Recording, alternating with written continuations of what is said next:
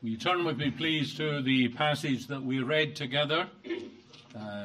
Genesis chapter 4 from verse 25, and basically reading on until verse 27 of chapter 5.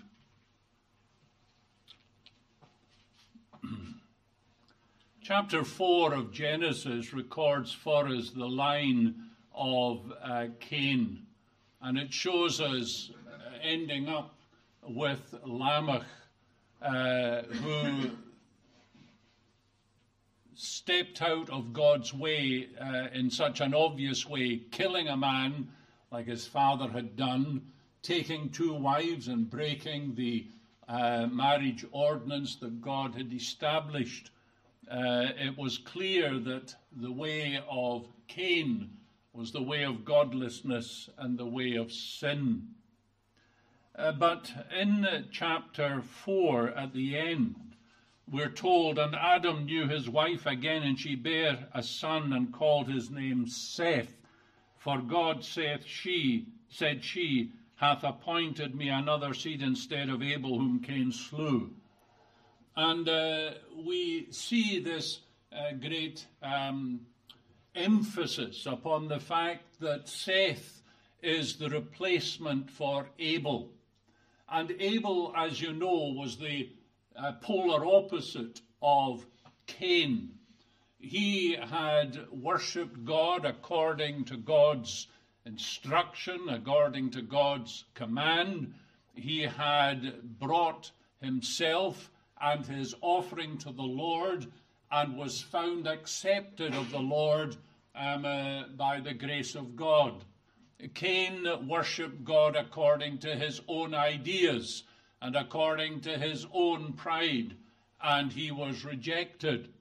But here in these closing verses of chapter 4, we have this ray of hope, God giving another man in the place of Cain, in the place of Abel.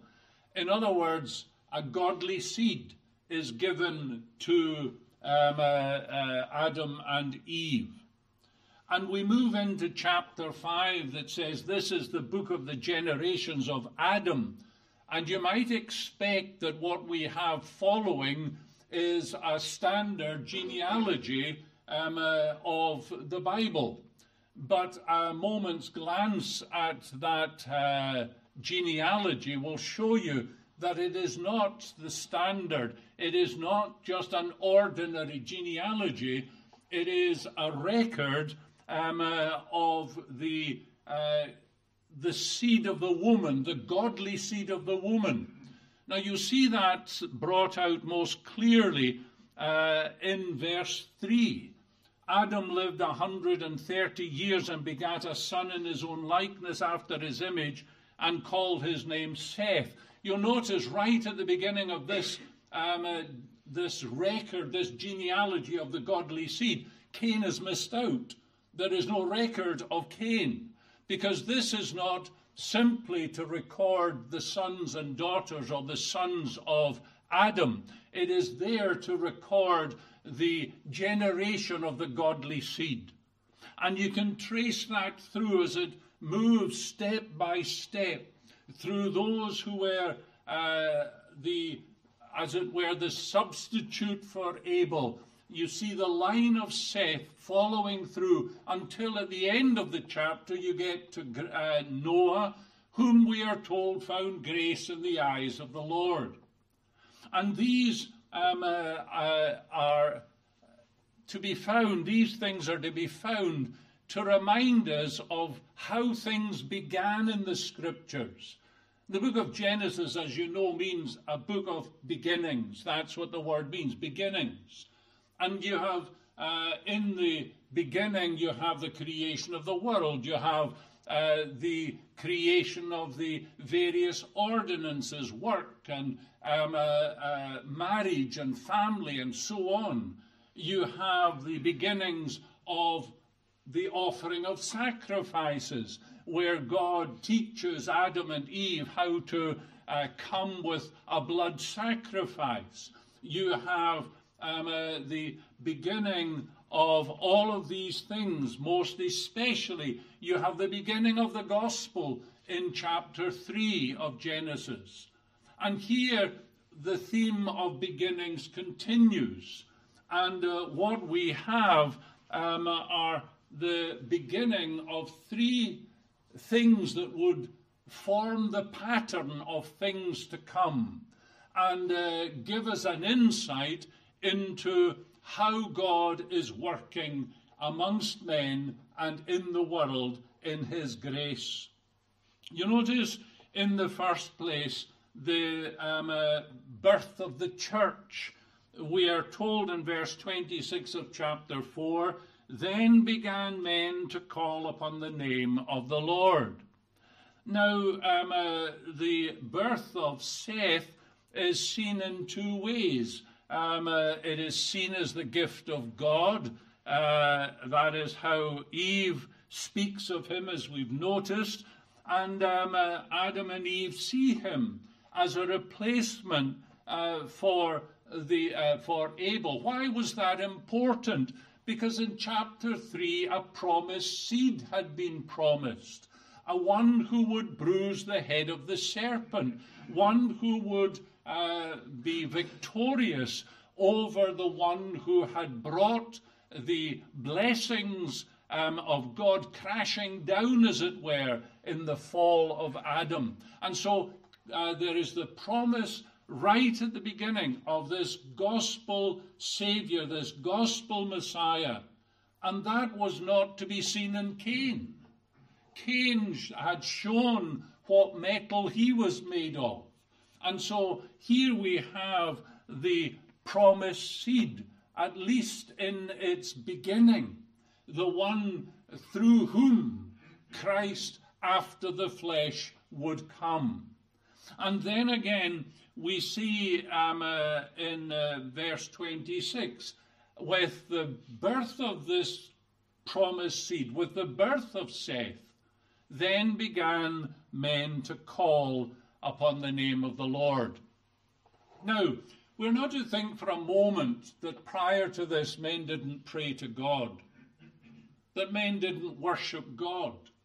We see right at the beginning of the creation after man's fall, God comes and he clothes Adam and Eve with skins, and the usual understanding of that is this is where Adam and Eve were instructed and shown how to worship God aright. In the very next generation with Abel, we see Abel coming according to what he had been taught. And he offers an acceptable sacrifice to God. And in that there would have been prayer and worship. So it's not that this is the beginning of worship per se, but it's the beginning of gathered worship. It is the beginning of, as it were, men coming together to call upon the name of the Lord. Then began men to call upon the name of the Lord. In other words, communal worship, public worship. The first record in the Bible, if you will, of a public gathering for the praise and worship of Almighty God. And so here we have something that began. And we can say certain things about this gathering together, this men beginning to call upon the name of the Lord. Certain things are implied in this. And these certain things are important. Those, for example, who call upon the name of the Lord are not ashamed to identify with him. Now remember, they were living in a terrible society. We think our society's bad. We think that things couldn't get any worse. But you have to remember, in the very next chapter, we are told that the imagination of men's hearts was only evil continually. Men and women in the earth did everything that they could to erase the influence of God in their lives. And they were of such wickedness and so determined in their wickedness that God repented of having created the world and caused the flood to destroy humanity, but for those 8 in the ark. And that is the kind of society that Seth lived in. That's the kind of society that Enos lived in. They are calling upon the name of the Lord in the midst of a hostile, God-hating society. And so they are a reminder to us that in the face of all this hostility, they were not ashamed to own the Lord. They were not ashamed to be marked out of those who called upon the name of the Lord. Isn't there a lesson there for us, dear friends? Don't we see how much of the wickedness of Enos's day is prevalent today? Don't we grieve over the godlessness and the hatred against the things of God? The tendency, of course, is for us to shy back, to go underground, to keep our faith private and secret.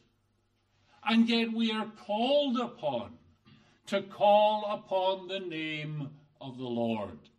Not ashamed to own the Savior, not ashamed to own the truth, not ashamed despite the world being against us, not ashamed to follow Jesus Christ. And so we are reminded of the beginnings of this. And it began in a worse situation than we're in. If it was possible in those days, it's possible for us today. And so there was one of the marks, these marks of this early church. But also they were united not simply by natural or physical bonds. What do I mean by that? Well, remember that Enos and the descendants of Cain were related. They were all of the one family, if you will. And yet here is part of that family, and they are worshipping the Lord even at the cost of family relationships, even at the cost of having to reject their brothers, their sisters, their cousins, their uncles, their aunties, whatever, reject them and say, we will not follow you, but we will follow the line of Seth. We will follow the line of Enos. We will call upon the name of the Lord. You see, these relations, important though they were for the people of Enos' day, important though they were secondary relationships compared with that great relationship these people were in. What united them was the bonds of saving grace. What united them was the worship of the one true God. They were united under the one purpose and under the one Savior. They identified with the culture of the godly seed. All around them, their brothers, sisters, uncles, aunties, whatever, they're identifying with the seed of Cain. They're seeing that's the popular way. They're seeing that's the majority way. And yet, despite that, this group of people may be far distant cousins.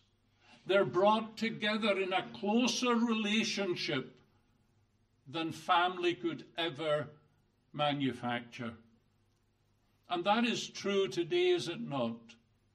That God's people are brought from all different kinds of backgrounds.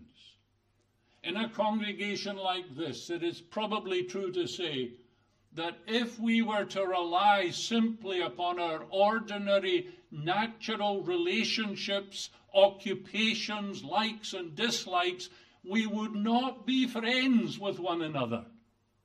We would not be united like this. But what is it that binds us together? It is Jesus Christ the Savior. It is that saving work of God that has brought us together under the one head. It is that which brings, as it were, a replacement for all those family, all those relations that we have had to reject and not follow. But it has brought us to a greater relationship. We have brothers and sisters in the Lord. We have an elder brother. We have a Father in heaven. We have a family that far surpasses any family relationship. And this is not just something that was true in Enos's day. Christ himself, you remember, he was preaching, and someone came and said, your mother and your brothers, your brethren are outside. And he looked upon the gathered congregation who were hearing the word of God, and he says, who is my mother? Who are my brothers? These are my brothers and mother.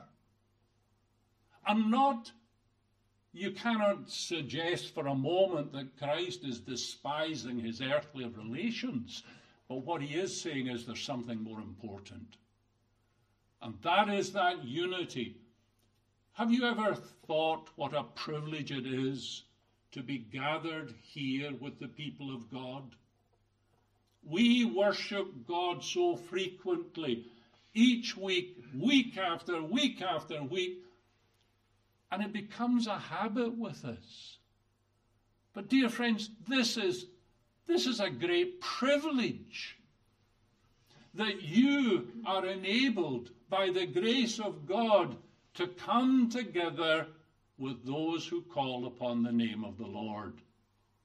Public worship, the public gathering of the people of God, is a God-given thing. And it should surpass all other priorities and all other relationships. And so they are rejecting the Canaanite culture, and they are embracing, if you will, the culture of the godly seed. But not only is that true as a mark, but also as a mark, their calling upon the Lord's name showed that they acknowledged dependence upon him. They are calling upon God's name because they are dependent upon him. They believed he heard them. You don't pray unless you think there's someone listening. Or at least you don't continue to pray unless you believe there's someone listening. I'm sure many of you had that at the early stages when you first were awakened. You cried out to God, and it seemed that the heavens were as brass. It seemed as though nobody was hearing. But you kept on, and you kept on. And now you know, thou that art the hearer and answerer of prayer. You know that from experience. You know that you can speak with God Almighty in heaven through Christ, and this God hears you, he answers you. And so they are acknowledging that they are dependent upon this God. We are taught our dependence at the most fundamental and basic level. Give us this day our daily bread.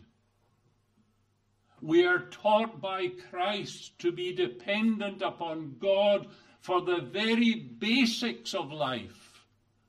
Well, dear friends, do you want to grow as a Christian? Congregation, do you want to grow as a congregation? You are as dependent upon God for that growth as you are for your daily bread. And God is not reluctant to give. If any man ask, if a child ask for bread, will you give him a stone? How much more will my Father in heaven give the Holy Spirit to those that ask? Do you see it, dear friends? calling upon the name of the Lord is a testimony that we are depending upon the Lord. And we're not ashamed to be dependent. We're not ashamed to wait upon the Lord. We're not ashamed to ask him like a beggar for blessing. We call upon the name of the Lord.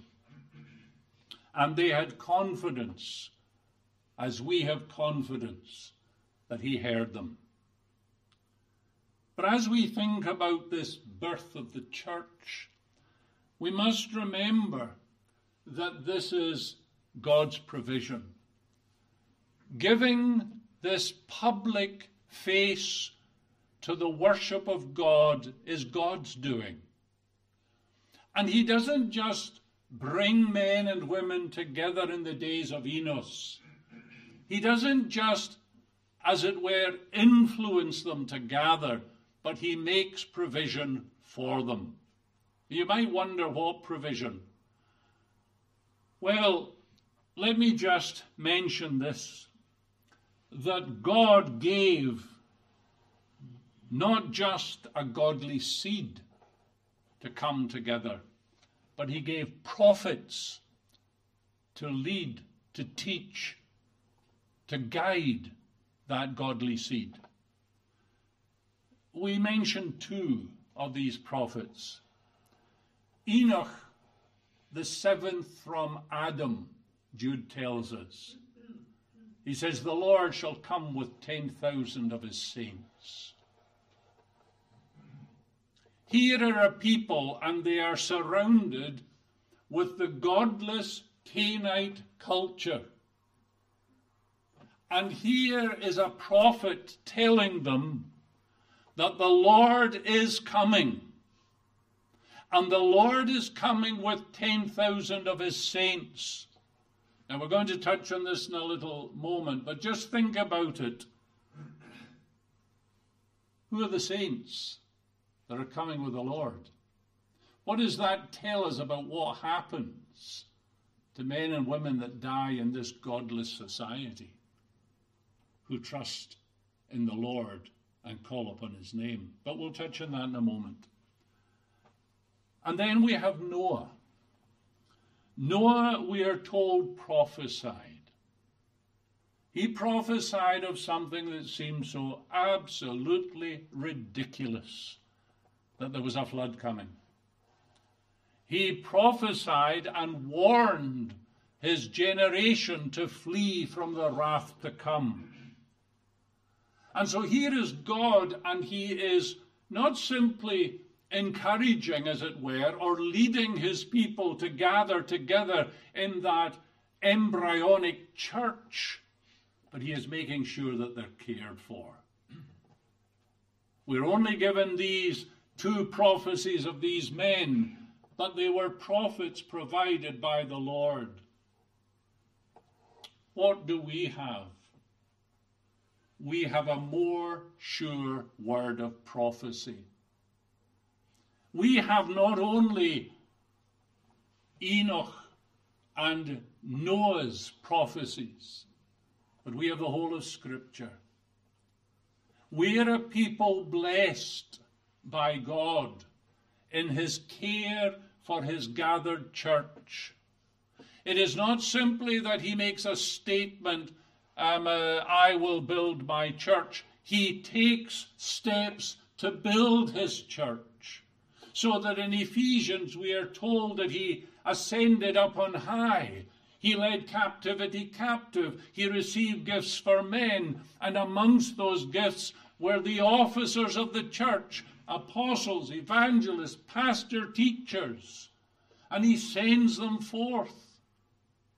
And he establishes in the congregations elders and deacons. God is doing all this. God is still caring for his church. He still speaks through the prophecy of the word of God to his church. We're not left in the dark. And this is our comfort in the midst of the godless culture we live in, just as it was for these people in the Canaanite culture. They had God's the privilege of worshipping God publicly, and they had the privilege of God speaking to them through the prophetic word. And we have more. What a blessing that is. What a blessing that is. So we see here beginnings, the beginning of the church, the birth of the church. But you can't have but noticed as we read through chapter 5, it's like a walk in a graveyard, isn't it? You hear of all the godly seed, one after another. And he died. And he died. And he died. And this is an evidence, if ever there was, of how deceptive Satan had been when he tempted Eve in the garden. You shall not die. And here, like a beating drum, generation after generation after generation, and he died. That's the reality that all of us face. And it is a reminder to us of why we die. We die because of Adam's sin and our relationship to Adam in that sin. We die because we sin. But we die more particularly, more correctly, because we have sinned in Adam. It's not just our sins that condemn us. We are those who are in sin. We are sinners by nature and practice. And we must never forget that. We die because our covenant head died. Adam died. And physical death is ultimately the result of spiritual rebellion. Oh, it's true that man can do much, and isn't that the great, as it were, the great goal of many, to have a sort of elixir of life so that we can live longer and longer and longer? Well, that might be the case, but the death knell will come, and we die. And that's just the simple reality. For many, extended life means extended rebellion. What a thought that is. What a thought that is. We, if we are believers, should be thinking extended life should be extended service. May God prove that to be the case. We think about this graveyard of chapter 5, and we contrast it with the clamour that we have today to legalize euthanasia. Why not, if everybody's going to die, why not ease them on their way? Why not remove the pain and suffering and just ease them on their way and get them out of all that misery? What about the old and the lonely who are fed up with life and they don't want to go on? Let them just take their own lives, or help them to take their own lives. That is what we hear sometimes. But dear friends, that is assuming that death, because it's universal, is natural. Death is not natural. Death is not a natural thing. It is universal. Everybody, or almost everybody, is going to die. But it's not natural. Man was created for life, not for death. Man was made a body-soul unity. What is death? It's the separation of the body and the soul. What could be more unnatural for that which is a body-soul unity to have the two separated?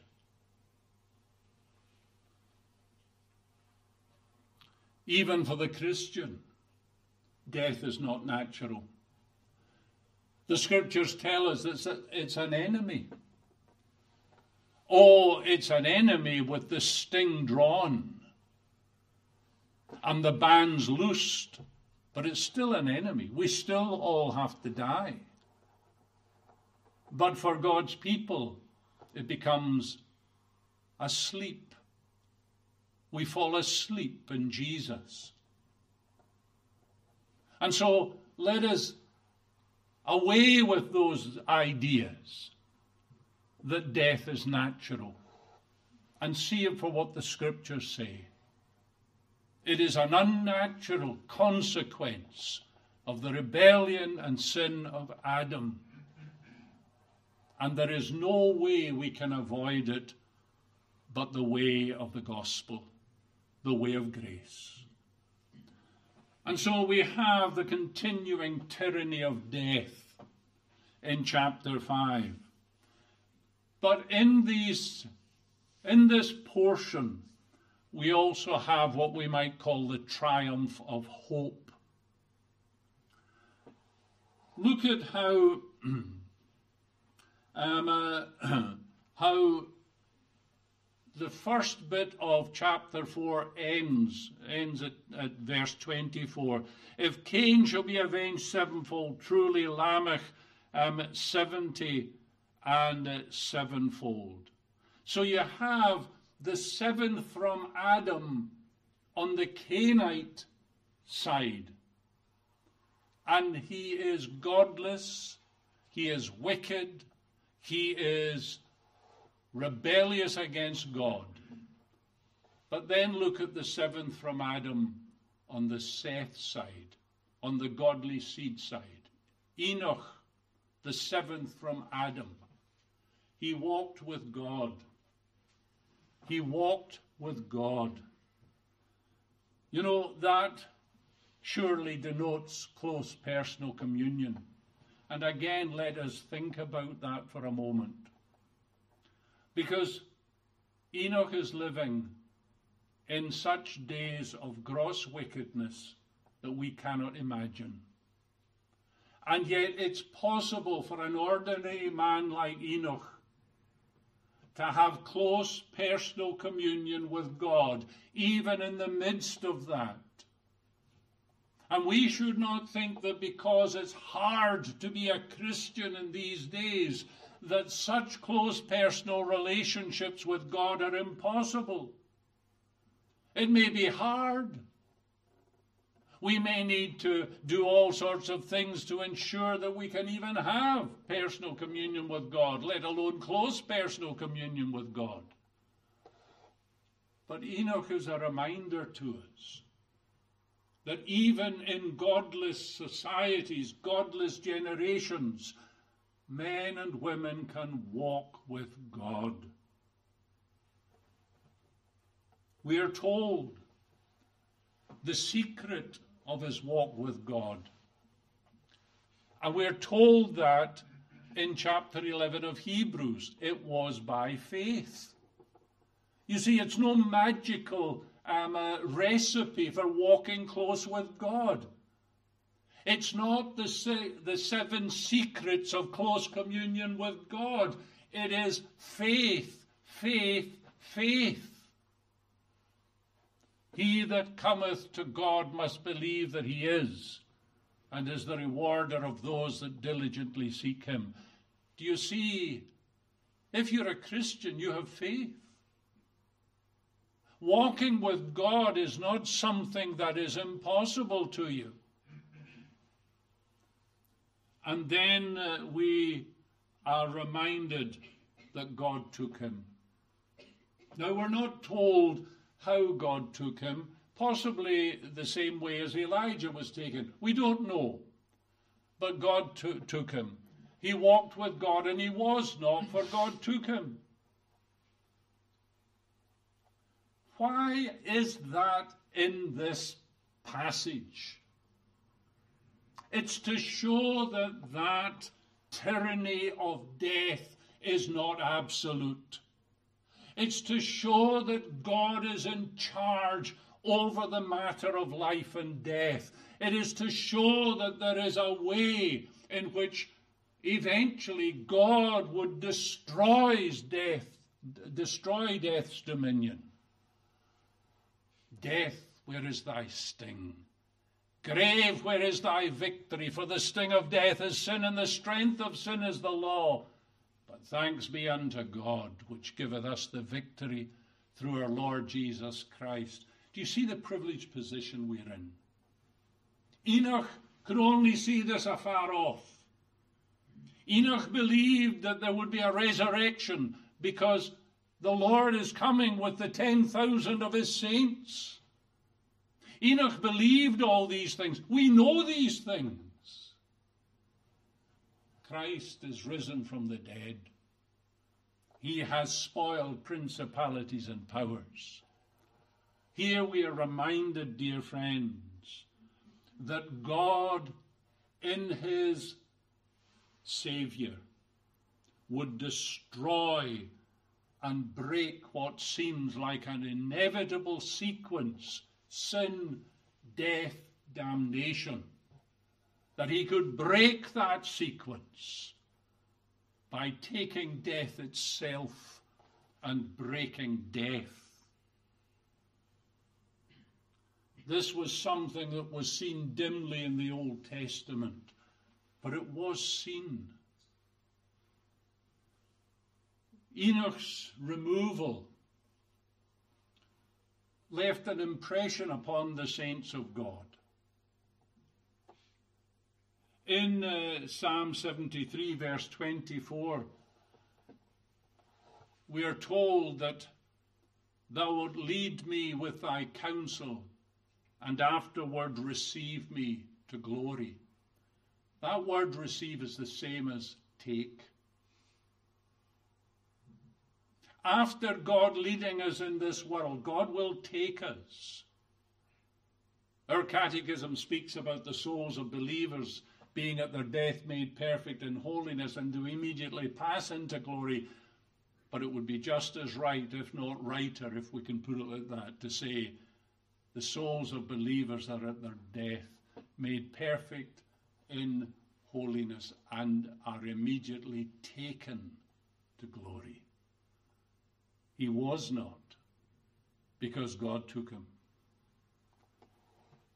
Enoch's removal was an encouragement to the church of his day and to the church today that there is a life beyond death, that death is not the victor, that God can save his people and bring them to himself. And this prophecy that the Lord would come with 10,000 of his saints, what a picture that presented. Oh, it's in, as I said before, embryonic form.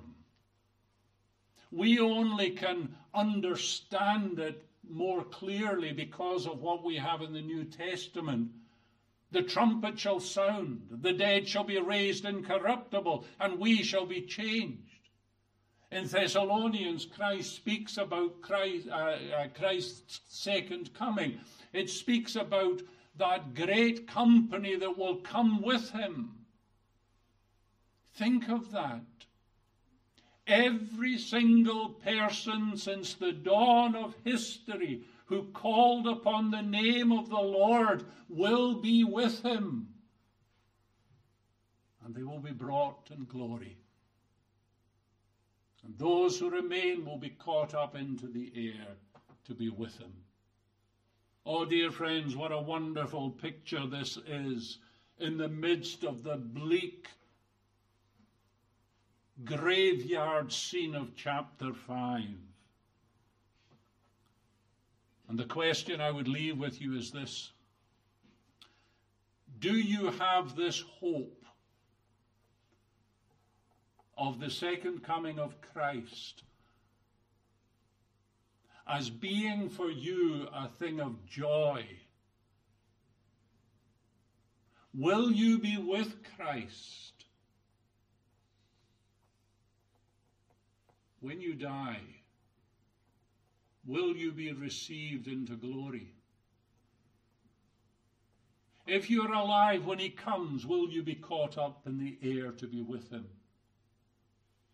You see, dear friends, these are questions that are important to ask. Do you believe in life after death? Or are you like the foolish Sadducees of the New Testament who didn't believe in these kind of things?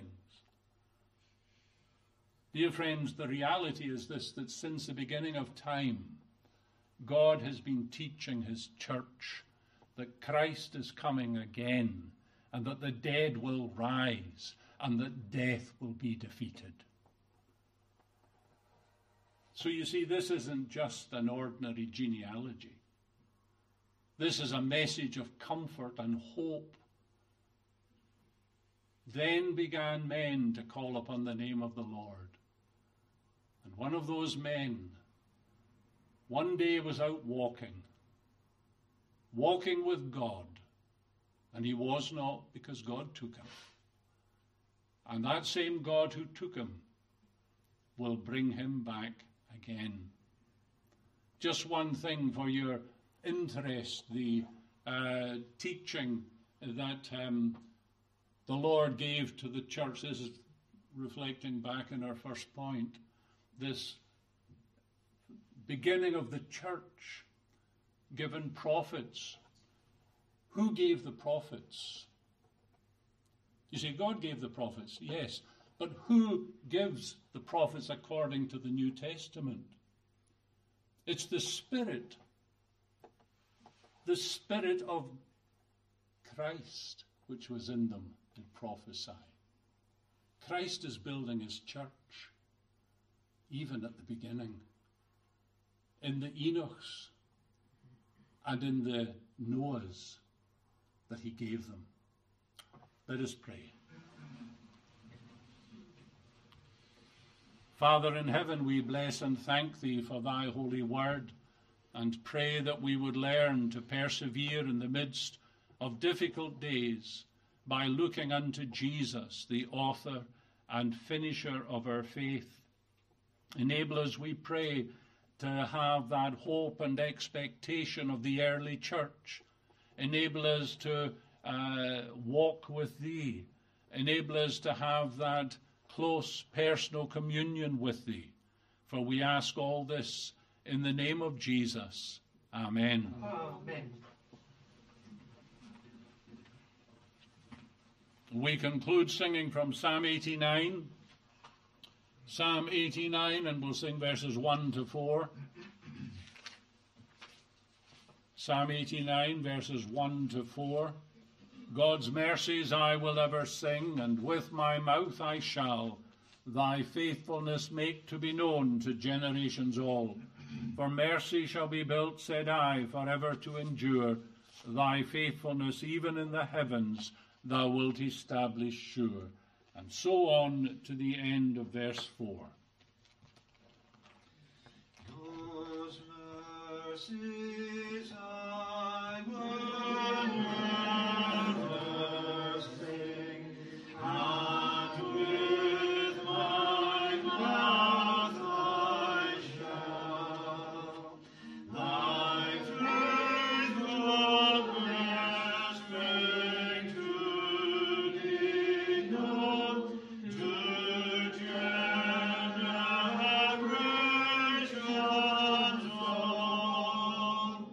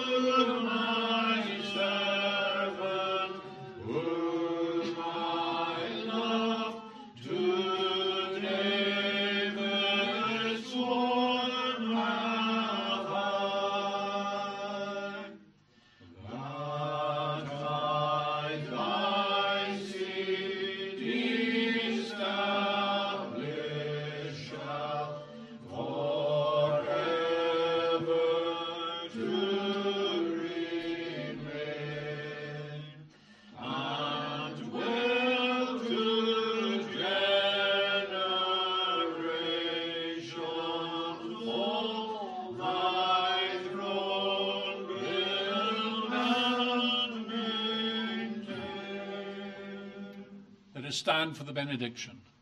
The grace of our Lord Jesus Christ and the love of God and the communion of the Holy Spirit be with you all. Amen. Amen.